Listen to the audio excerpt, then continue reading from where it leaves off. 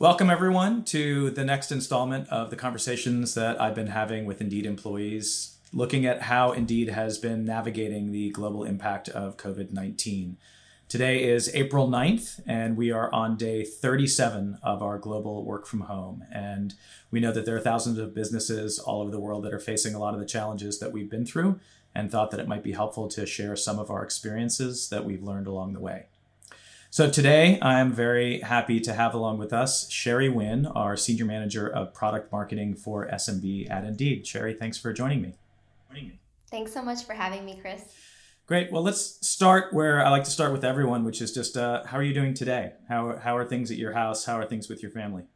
Appreciate you asking. I feel like it changes every day. Today, I'm feeling really good. My husband just made me a home-cooked meal, and we had lunch together, which was so nice. But on most days, I feel like I vacillate between feelings of joy like that and then just massive overwhelm. This situation has brought a lot of uncertainty and undue stress, as it has for everybody. But the silver lining, like I mentioned, is being able to have lunch with my husband, my daughter every day, and going on family walks. And that's not always a norm for us daily. So it's teaching me to slow down and really savor what's important, which is my family and our health.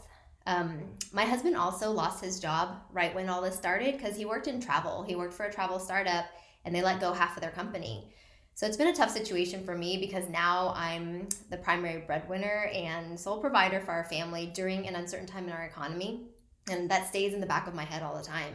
I'm really grateful for my job. I'm grateful for Indeed's support and just the response through all this. And I'm really thankful to actually witness my husband being an incredible stay-at-home dad. I thought I would never see that, but he's really thriving, and so is my daughter as a result. Yeah, and I think that's been one of the remarkable things about this experience is that while we're talking to everyone over Zoom, we're seeing a little view into people's home life that we don't normally get. And when you work with people, you get to know them personally and you'll ask questions, but we're getting a view into more and more people now, and we're seeing kids run into Zoom meetings and dogs barking and things like that. And I think actually I find myself asking more frequently today, how are you doing in a real way and getting real answers from people than I normally do. So thank you for sharing that with us today. What we're here for and what I want to talk about is specifically the amazing work that you have been doing with a group of other folks to really help and support people through this experience over the last couple of months. But let's just back up and start a little bit. Just tell us a little bit about your role at Indeed. What were you doing before the beginning of March when all of this started for us? Yeah, well, I've been here for about 2.5 years. I'm on the product marketing team for supporting small and medium businesses. So I help a ton of our clients understand how Indeed can help them make great hires. And I work with our incredible product teams to launch new products and features and drive customer adoption. So that's my role at Indeed. My other full-time job is I'm a mom to a 3-year-old, very fierce and independent and intuitive daughter named Amaya. And I'm also happily married to my husband and high school sweetheart. We've been together for 18 years, and we have a dog who's 14. So it's all of us in the house together. And also, right before all this started, I submitted an application to found the Parents and Caregivers Inclusion Resource Group, which was approved right before the holidays, but we kind of soft kicked it off at the beginning of this year. And now it's kind of come full blown during this time of crisis. That's a great segue. So diversity, inclusion, and belonging is one of the core values at Indeed. And one of the many ways that we support that is through these inclusion resource groups, which have been around for a few years now at Indeed. The new one that you just started around parents and caregivers is our 10th inclusion resource group, or IRG. Can you just share a little bit around what was going on within Indeed that and your personal life that motivated you to say this was the next thing that we think that Indeed should dedicate time and resources to helping support our employees?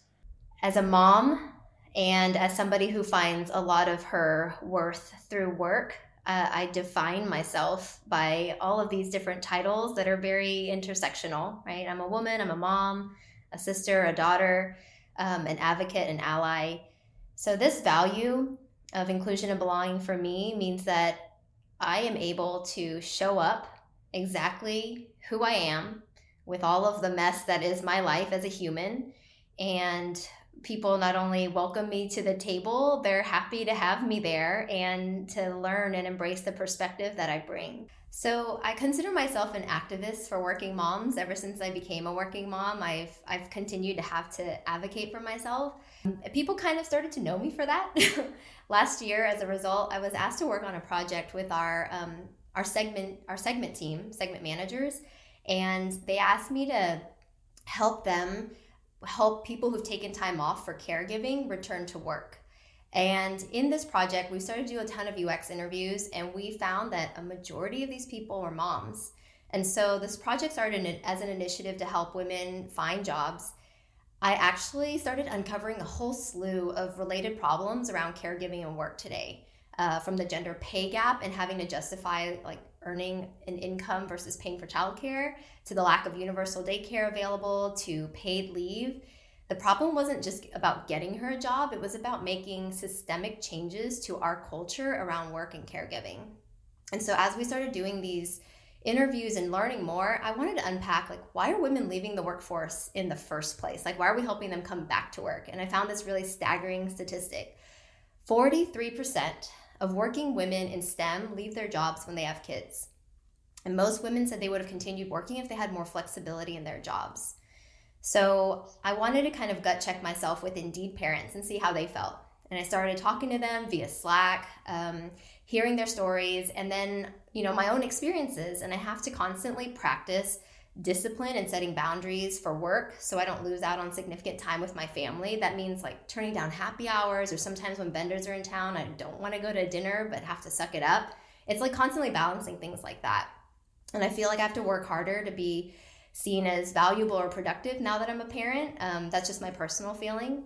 But I actually had a ton of flexibility and a really great relationship with my manager. So what I started learning was it wasn't always consistent between expectations for team members in certain departments and then just their personal relationship and what they were comfortable sharing with their managers to try to ask for these things. So as I heard more and more personal stories of work-life conflict, I just knew parents and caregivers needed some advocacy. And it led me to believe, to learn something critical. I don't like the idea of work-life balance. And I think there's no end game to it, because the connotation is there's always this two conflicting priorities. It's either work or it's life, and you have to keep them in balance. I really want Indeed to consider this idea of work-life integration, which is what we're living right now, right? Like employees feeling empowered to present their whole selves authentically, to show the messy room, to show their kids without fear of bias. And I really wanted to advocate with this IRG for things like longer and equal paid leave, financial support for childcare, flexible work from home policies, regardless of department or role. And then the COVID-19 pandemic struck, and all of these issues came rushing to the forefront. So I guess you could say, be careful what you wish for. Yeah, so this has been a theme, I think, in a lot of what we've seen. There are a number of issues just around the nature of work and around how Indeed tries to help our clients, things that we've been working on that we knew were part of the future, and we were trying to convince people they were important. And suddenly, overnight, things like being able to do virtual interviews is absolutely essential to anyone who's trying to hire right now. So as you pointed out, we have been aware of the fact that it's very difficult if you've got young kids or even older kids, and you're trying to sort of balance all of those things to be able to work side by side with people that don't have the same set of responsibilities. And then kind of overnight, so on March 4th, we had 10,000 people all go to work from home overnight. And some of these challenges came to the forefront really immediately. And so the timing of the work that you were doing could not have been, more prescient. So tell me, what have you and the IRG and the other allies been able to do to help support Indeed employees first, and then we'll talk maybe about some larger things for the entire workforce? Yeah, well, I feel like you say this a lot, but everybody's just really come together, and I think there's been a ton of empathy. One of my superpowers is connection, like connecting with others and being able to connect people. So from the moment this started, I just really wanted to get a pulse on our community and also see how people were doing. But honestly, it was selfish. I just really needed support for myself because I didn't know how to manage this, and I didn't know if I was making the right decision from day to day. So amidst this global crisis, and then finding out the next week that all these schools were closed, we really just had to take action and come together. So I first discovered from our San Francisco office, one of our colleagues, Kenji, had put together this incredible document. And so it's called the Unofficial Work from Home Guide for Kids for Indians. And I saw that and started talking to him. And then Lisa recommended we start the parents Slack channel. So I did that. And in a couple of days, 600 people had joined. And we just started hearing stories of, here's my situation. I have a partner. I don't. I have kids this age. I have elderly parents that I have to care for. And everybody just started coming together, supporting each other, commenting, posting and sharing their stories of, messy houses and kids all over the place, passing on information, useful tools. I saw a ton of vulnerability, empathy. I also just saw all the stress and all the different forms of stress. And so the biggest struggle really was work-life balance at the time. Honestly, because most people were trying to keep the old way of doing things.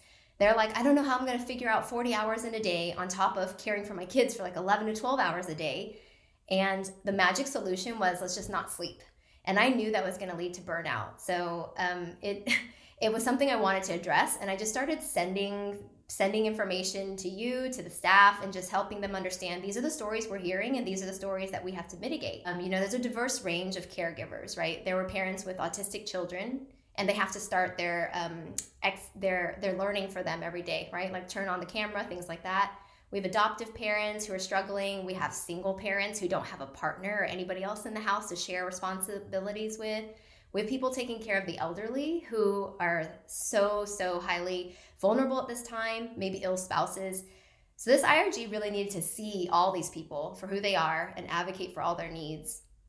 I was doing little things like putting together messaging for the Q&A that you run weekly, email communication that went out to our managers on how to give guidance during this time.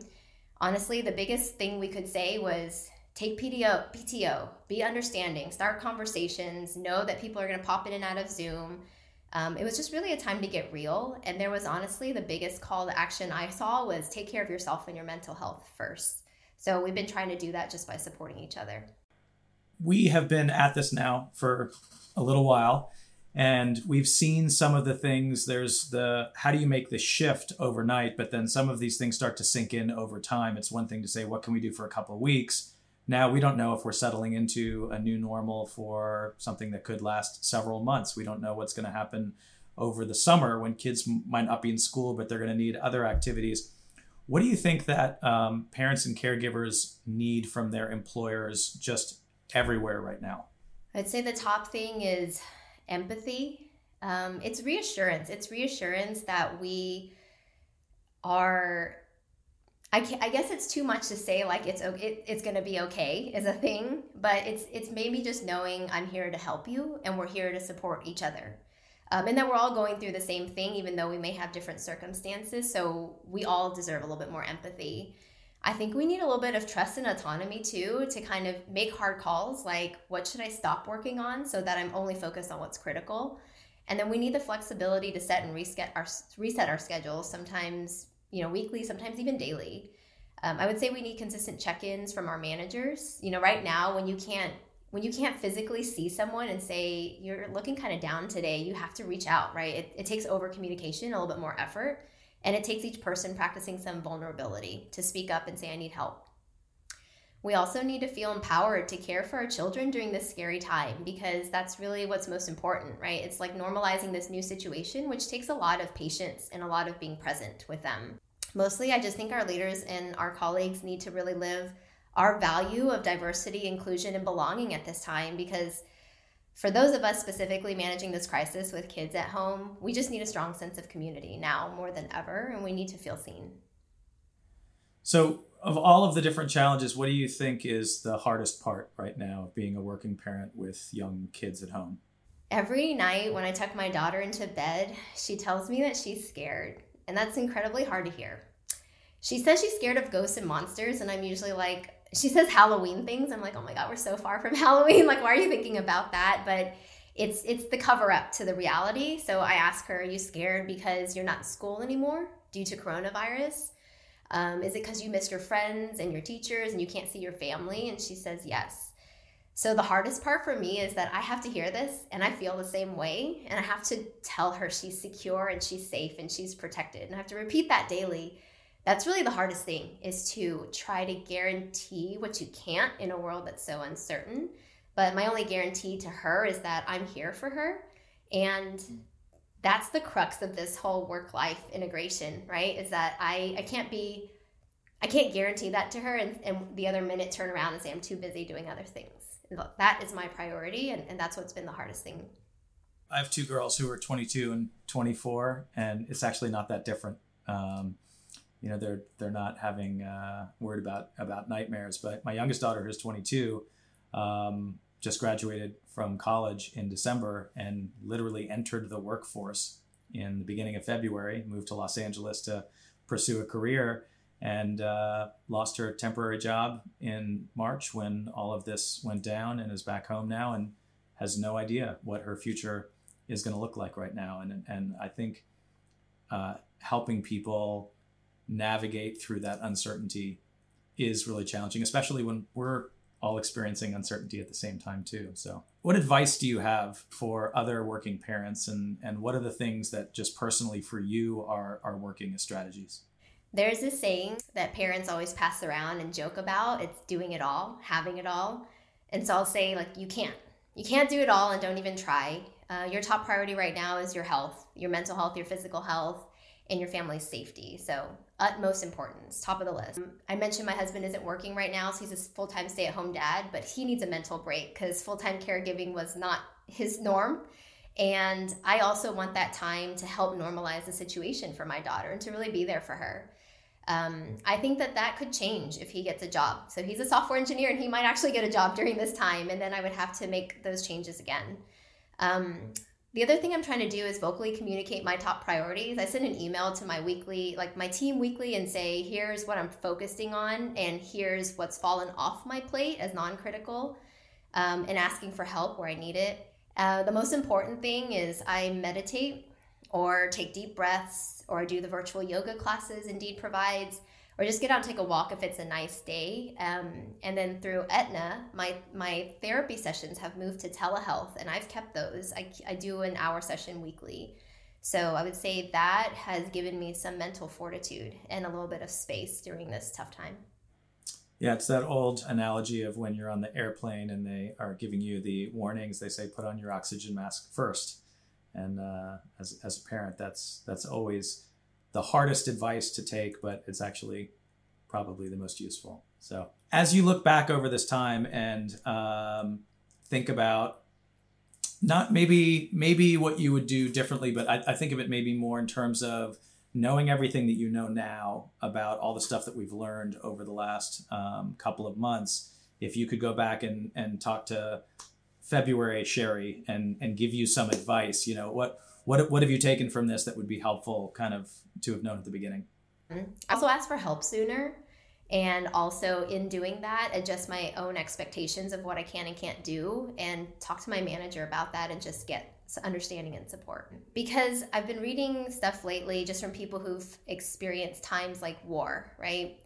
And there's a necessity to create space to accept and process the current situation. Because what I think happened to me is I immediately went into work productivity mode, and then I just distracted myself from dealing with reality until a couple weeks later, where I was already feeling stressed in so many other ways, and then everything caught up to me.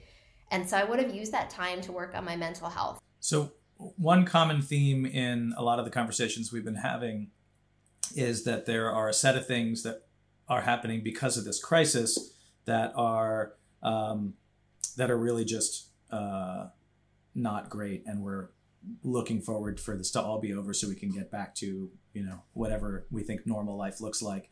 But there's a set of things also that we've been forced into that are giving us new perspective and new ideas about how we might work and live. What are the things that you think in terms of what has changed, from your thinking and how you want to be in work moving forward?